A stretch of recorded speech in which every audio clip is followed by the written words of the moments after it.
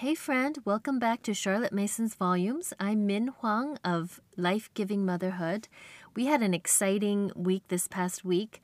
I just wanted to share with you that life/givingmotherhood.com, which is a membership for gospel-reliant moms wanting to work on our life-giving habits together and helping our children do the same.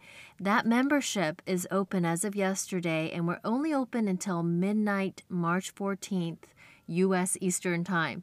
So I hope that you'll go over there and take a look at that and see if this is a membership community that will be helpful to you and that you could be a part of and be a blessing to as well.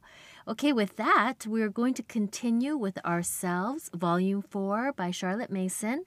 This is Part 2, Chapters 7 and 8. The Lords of the Exchequer, the Desires. Mind must be fed. We consider the Lords of the Exchequer the desires after the intellect because their office is to do for mind pretty much what the appetites do for body. It is as necessary that mind should be fed, should grow, and should produce as that these things should happen to body. And just as body would never take the trouble to feed itself if it never became hungry, so mind would not take in what it needs if it also had not certain desires to satisfy. These gather the funds, as it were, for mind, so we may amuse ourselves by calling them the Lords of the Exchequer. The desire for approbation. Have you ever watched a baby with his bricks? When he has managed to set one on end, he turns around to his mother for a smile. The little creature is not happy unless his mother or nurse approve of him. When he crawls up to the window, climbs up by the chair leg, says, "Mum, Mum, Dad, Dad," he wants a smile for all these things, and if his nurse looks grave and says, "Naughty," the little face will fall and tears gather. No one has taught baby to care that his friends should be pleased with him. It is born in him, and is just a part of him as a human being, a little man-soul. This desire of approbation helps him later to conquer a sum, to climb a hill, to bring home a good report from school. And all the time he is bringing grist to the mill, knowledge to the mind, because the people whose approbation is worth having care that he should learn and know, conquer our idleness and get habits of steady work, so that our minds may be duly nourished every day as are our bodies. The demon of vanity. This lawful and useful desire of approbation has its demons. One of these is known as vanity. We cannot live and be happy without approbation, but some boys and girls, men and women, choose to have the approval of the worthless and silly rather than of the wise and good. Some boys would rather talk and show off in a way to make the stable yard laugh than work and play in a way to win the approval of their betters. People can be vain and can show off about almost anything: their rich relations, the parties they go to, their clothes, their pocket knife, their cleverness. But when people show off, like a peacock spreading his tail, it is always in order that somebody whose good opinion is not worth having may think the better of them. Nice boys and girls, nice men and women, think well of us just for doing our best. We know that and do not think of showing off before them. He is stupid who wants nobody's approval. He is vain who wants the approval of the unworthy. Fame and infamy. Another danger is that a person may allow the desire of approval so to get possession of him that he thinks of nothing else. All his actions, good or bad, come to be done to win notice from other people. He would rather you spoke ill of him than that you did not speak of him at all. It is believed that robberies, murders, assassinations take place at times for the mere sake of infamy, just as deeds of heroism may take place for the sake of fame. Both infamy and fame mean being talked and thought about by a large number of people, and if anyone should allow his natural desire of approbation so to possess him that he is always wondering what people will think of him and say of him, he loses that which is far more precious than the respect of others, self-respect, which one can only have when the desires, motives, powers of man-soul are duly balanced. The desire of excelling. Another desire which serves to feed the mind is that of excelling. If we are learning to skate, we have no peace till we skate as well as a boy we know who learned last winter. Then we want to outdo him, then to skate as well as another better skater, then to outdo him, and so on. And when we go to bed at night, we dream of the day when we shall skate better than anyone in the neighborhood. Nay, we think how glorious it would be to be the very best skater in the whole world. It would seem as if some animals, horses anyway, have this desire. Do you not know how another horse in advance puts yours on his mettle? It is as good as a prick of the spur to quicken his pace. And that is just what this desire of excelling does for us. It spurs us on to effort when we are lazy. If another boy read, we choose to read more. If he work at his lessons, we work more. And so, one way or another, the mind is sustained by the food it needs. Prizes and places. Emulation, or the desire to excel, has, like the desire of approbation, two demons. One is that people get so much taken up with the desire of being ahead of some others that they have no time to think of anything else. They do not care two pence about what they learn. It does not interest them. They only want the marks or prize, the place in class, or whatnot. And so it happens that his mind is sometimes so starved by the boy who comes out first that it never afterwards recovers its appetite. History, literature, science cease to interest and cease to be pursued. The whole object of life in such an one is to get ahead of somebody else. In this way, emulation, which was given to us, we may believe, for the nourishment of our minds and the development of our bodies, defeats its own ends and is satisfied only to excel. Excelling in things unworthy. We may go wrong if we are unduly emulous about things that are right and good in themselves. But also, emulation, like many another subordinate, may grasp at the whole rule of mansoul through things unlawful and unworthy. In the old days of hard drinking, the excellence that men desired was to excel in their power of drinking large quantities of wine at a sitting. To be a 3-bottle man was a distinction. Distinctions as little worthy as this are still sought by boys and girls, men and women. We should each do well to think the matter over and see whether we are giving up our lives to the desire of excelling in an unworthy pursuit. The desire of wealth. The desire of wealth is another desire that everybody has, more or less, and that does useful work in making us eager to acquire things useful and necessary for our lives, whether for our bodies or our minds. This same desire moves a small boy to collect pocket knives, buttons, string, and marbles, and moves one rich man to get together a precious collection of great pictures, and another to become a millionaire, though he may not care to spend his money. Demon of selfishness. As before, two demons wait upon this natural desire. One is the demon of selfishness. Once a boy or man allows himself to be so far possessed by the desire of getting and keeping, whether it be postage stamps or pictures, ornaments or money, that he thinks of nothing else, that this of getting and keeping becomes the ruling desire of his life, why, he simply cannot part with that which has become his treasure. He cannot be generous, and his mind is so preoccupied that he has no time to be kind. His heart is set upon possessions for himself, and he becomes a selfish person. When the desire of wealth fills the whole of life, it becomes avarice. The person who is always grasping after more wealth is avaricious, and he may come to such a pass that he cannot part with any of his wealth even for his own bodily needs. Such a man is a miser.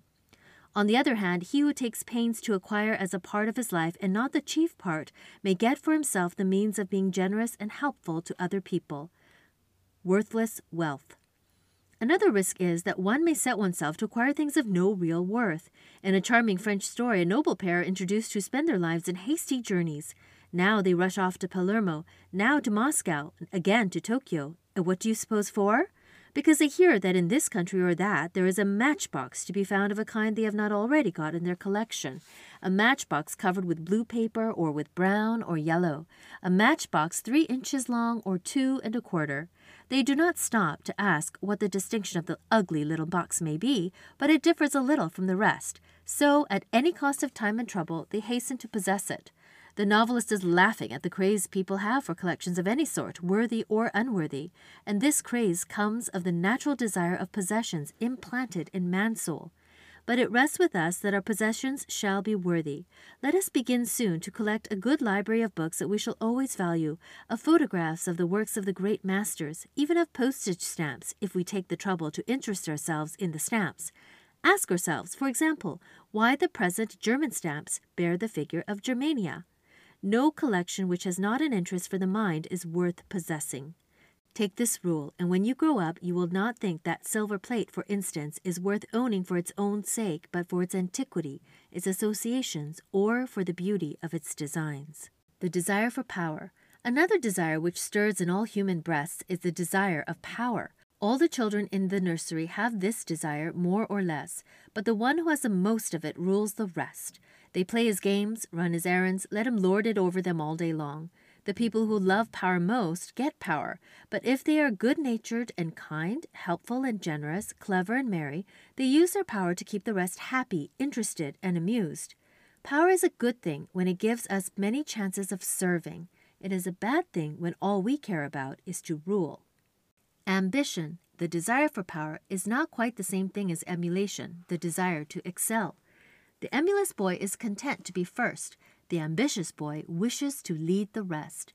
I think the ambitious boy is of more use in the world than the emulous because if he wants to lead others, he must make himself worthy to take the lead. He must be best, whether he be captain of the school or of the cricket 11. But let him remember that pride comes before a fall. If he let himself be lifted up because he leads, let him beware. Others care to follow the lead of the dutiful and devoted, but not that of the proud and self-satisfied.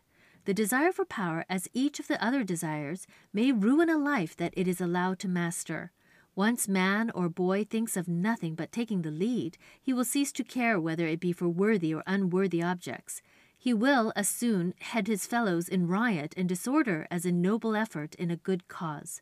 Many lives have suffered shipwreck upon the rock of ambition. Managing people.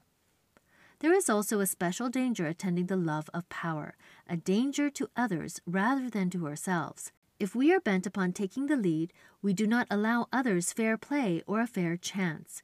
We cheat our fellows out of a part of their lives, out of that fair share of power which belongs to them. We grow strong at their expense, and they wax feeble in proportion as we wax great. Few characters are more ignoble than those who are always trying to manage others, always maneuvering to get power into their own hands. The best way of watching against this evil is to wait always until we have greatness thrust upon us.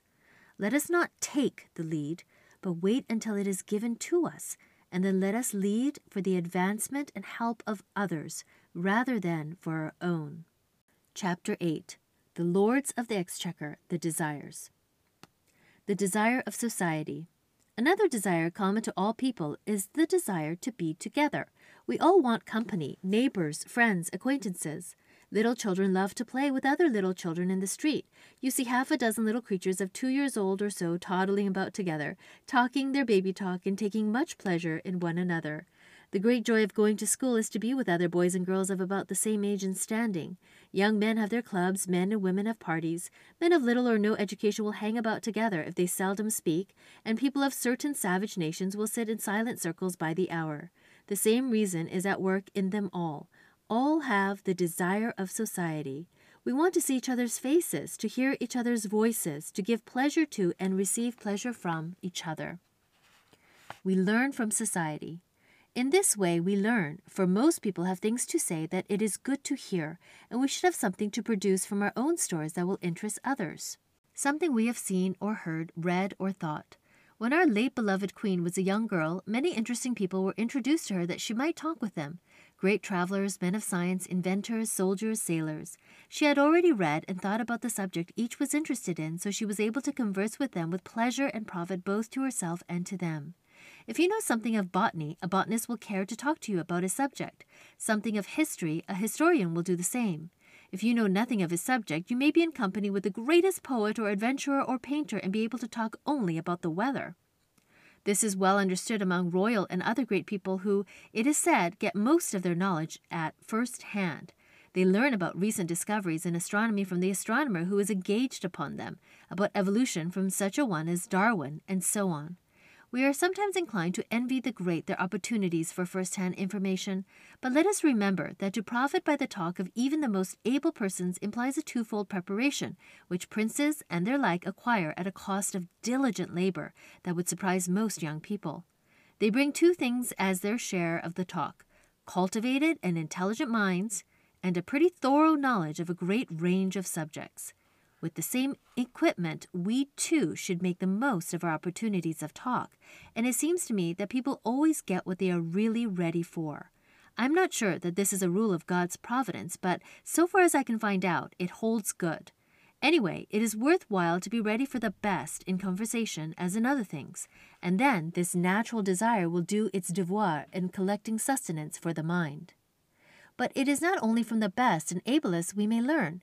I have seen ill-bred people in a room and even at a table who had nothing to say because they did not think their neighbor worth talking to, whereas if they could only get speech with so-and-so, whom they watched from a distance, how their words would flow. This is not only unmannerly and unkind, but is foolish and is a source of loss to themselves. Perhaps there is no one who has not some bit of knowledge or experience who has not had some thought all his own. A good story is told of Sir Walter Scott, how he was traveling from London to Edinburgh by the stagecoach, and sharing the box seat with him was a man who would not talk. He tried the weather, crops, politics, books, every subject he could think of, and we may be sure they were many. At last, in despair, he turned around with, "Well, what can you talk about, sir?" "Bent leather," said the man, and added Sir Walter, "We had one of the most interesting conversations I remember." Everybody has his bent leather to talk about, if we have the gift to get at it. Dangers attending the love of society. Two dangers attend the love of society. One belongs especially, as I said before, to the vain person who will at all costs be flattered, and therefore chooses his friends among those who are inferior to himself, and who will make believe to look up to him and make much of him. The other danger attending the love of society is that which belongs to each of our natural desires. It is that this craving should take possession of our whole lives and get the mastery over man's soul. "There is no harm in it," says a woman at the cottage door, gossiping with her neighbor. So says the girl who chances on her friends in the morning, plays tennis in the afternoon, and goes out in the evening, is, in fact, all day chattering here and there with nothing to show for it. There are those who are so busy running hither and thither, seeing and being seen, talking and being talked to, that they are the veriest beggars as regards their own thoughts and resources. This is a sort of shipwreck of life which people do not lament over as they do when a man drinks or falls into some other flagrant vice, but the shipwreck is perhaps just as complete, though not so unpleasant to the person's friends. Society, a banquet at which all provide. Society, if it be only a chat between 2 or 3 acquaintances, is a banquet to which each of the company must bring something. Young people often find this trying because they feel they have nothing to say unless to 1 or 2 people with whom they are intimate. Let them take comfort. Intelligent listening is a very good viand for this table, and what is more, a viand to everybody's taste. There are more people who can talk than who can listen. I dare say you have been amused in watching groups of talkers to notice that every one is talking at once and nobody listening. To listen with all one's mind is an act of delicate courtesy, which draws their best out of even dull people. People of little culture can talk only to their own set or to their own particular chums. Horsey men have nothing to say except to horsey men, doggy boys except to doggy boys, schoolboys to schoolboys, schoolgirls to schoolgirls, soldiers to soldiers, and sailors to sailors. This is natural enough, for, says the proverb, "Birds of a feather flock together." But it is not wise, for it is choosing to live in our own particular paddock instead of taking our share in the interests of the great world. The desire of knowledge. I have left till last the desire which truly is to the mind as hunger is to the body. That is, the desire of knowledge. Everybody wants to know, but some people wish to know things worthy, and others things unworthy. The desire of unworthy knowledge is commonly called curiosity. Where did you buy it? How much did it cost? What did she say? Who was there? Why are they not on good terms? And so on, are the sort of questions that curiosity asks. It seems harmless enough to satisfy oneself with scraps of news about this notable person and the other, a murderer or a millionaire, a statesman or a soldier, a great lady or a dancing girl. Curiosity is a gate for news about any or all of them. Curiosity is eager, too, to know and to tell the latest news about wireless telegraphy, motor cars, and whatnot. The real and not spurious desire for knowledge would lead a person from the marvels of wireless telegraphy to some serious study of electricity. But curiosity is satisfied to know something about a matter and not really to know it. Curiosity and the desire of knowledge. Just as sweets and tarts satisfy hunger while they do very little to sustain life, so curiosity satisfies the mind with the tidbits it gathers, and the person who allows himself to be curious has no desire for real knowledge. This is a pitiable misfortune, because every human being has a natural desire to explore those realms open to intellect of which I have already spoken. Upon the knowledge of these great matters, history, literature, nature, science, art, the mind feeds and grows. It assimilates such knowledge as the body assimilates food, and the person becomes what is called magnanimous. That is, a person of great mind, wide interests, incapable of occupying himself much about petty personal matters. What a pity to lose sight of such a possibility for the sake of miserable scraps of information about persons and things that have little connection with one another and little connection with ourselves. Emulation and the love of knowledge. The love of knowledge, the noblest of our desires, is in danger of being pushed out and deprived of its due share in the ordering of man's soul if any one of the other desires I have named gets the upper hand. This is especially the case when emulation takes the place of the love of knowledge. People employ themselves about knowledge and about mathematics, poetry, history in a feverish, eager way, not at all for the love of these things, but for the sake of prize or place, some reward bestowed on emulation. But knowledge has her own prizes, and these she reserves for her lovers. It is only insofar as knowledge is dear to us and delights us for herself that she yields us lifelong joy and contentment. He who delights in her, not for the sake of showing off and not for the sake of excelling others, but just because she is so worthy to be loved, cannot be unhappy. He says, "My mind to me a kingdom is." And, however unsatisfactory things are in his outer life, he retires into that kingdom and is entertained and delighted by the curious, beautiful, and wonderful things he has stored within. Marks and knowledge. Many boys and girls take pleasure in going to school, not for the sake of what they learn there, but for the sake of the marks which give them places above certain of their classmates. They should understand that marks and places and the power to pass examinations is all they get. As Mr. Ruskin has said, they cram to pass and not to know. They do pass, and they don't know. Knowledge as an abiding joy comes only to those who love her for her own sake, and not to those who use her to get on in school or in life. All persons have powers of mind. There is much more to be said about the house of mind, but perhaps this is enough to go on with for the present. Probably you are aware, in hearing of intellect, imagination, the beauty sense, the desires, and the rest, of a feeling of wondering interest and surprise to recognize that all these things are a part of you, your very self. Still more interesting and surprising it is to know that these amazing powers and possibilities belong, more or less, to every little urchin we meet in the street. I say more or less because the greater the powers and qualities of mind possessed by our parents, grandparents, and far-removed ancestors, the greater will our own probably, but by no means certainly be. But excepting in the sad case of idiots, there never was a child born into the world of civilized or of savage parents who did not come gifted with all these great possibilities in some degree. What a reason have we here for doing whatever in us lies towards giving every person in the world the chance of being all that he came into the world provided and intended to be. The ordering of our thoughts. We need not carry this little bit of knowledge about ourselves like a pack on our back. Once one knows a thing, it comes to mind when it is wanted, and it is not a burden to think of all the time. You are not always thinking, if I put my finger in the fire, it will be burnt, but you know that that is the case, and so do not do a foolish thing.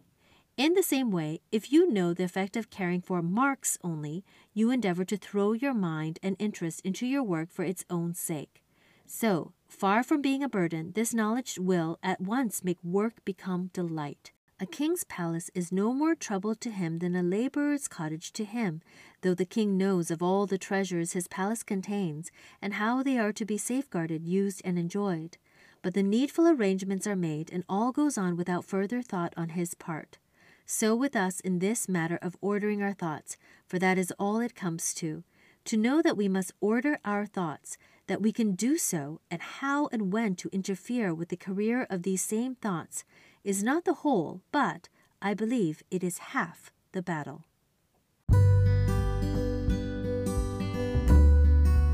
If you've enjoyed this episode, I invite you to give a 5-star rating so more people can find Charlotte Mason's volumes. Also, if you are interested in studying Charlotte Mason's volumes as well as growing in your own spiritual disciplines and life-giving habits to form a gospel-centered home culture, I invite you to check us out at life-givingmotherhood.com. All moms all over the world are invited. Thank you. I'll see you next time.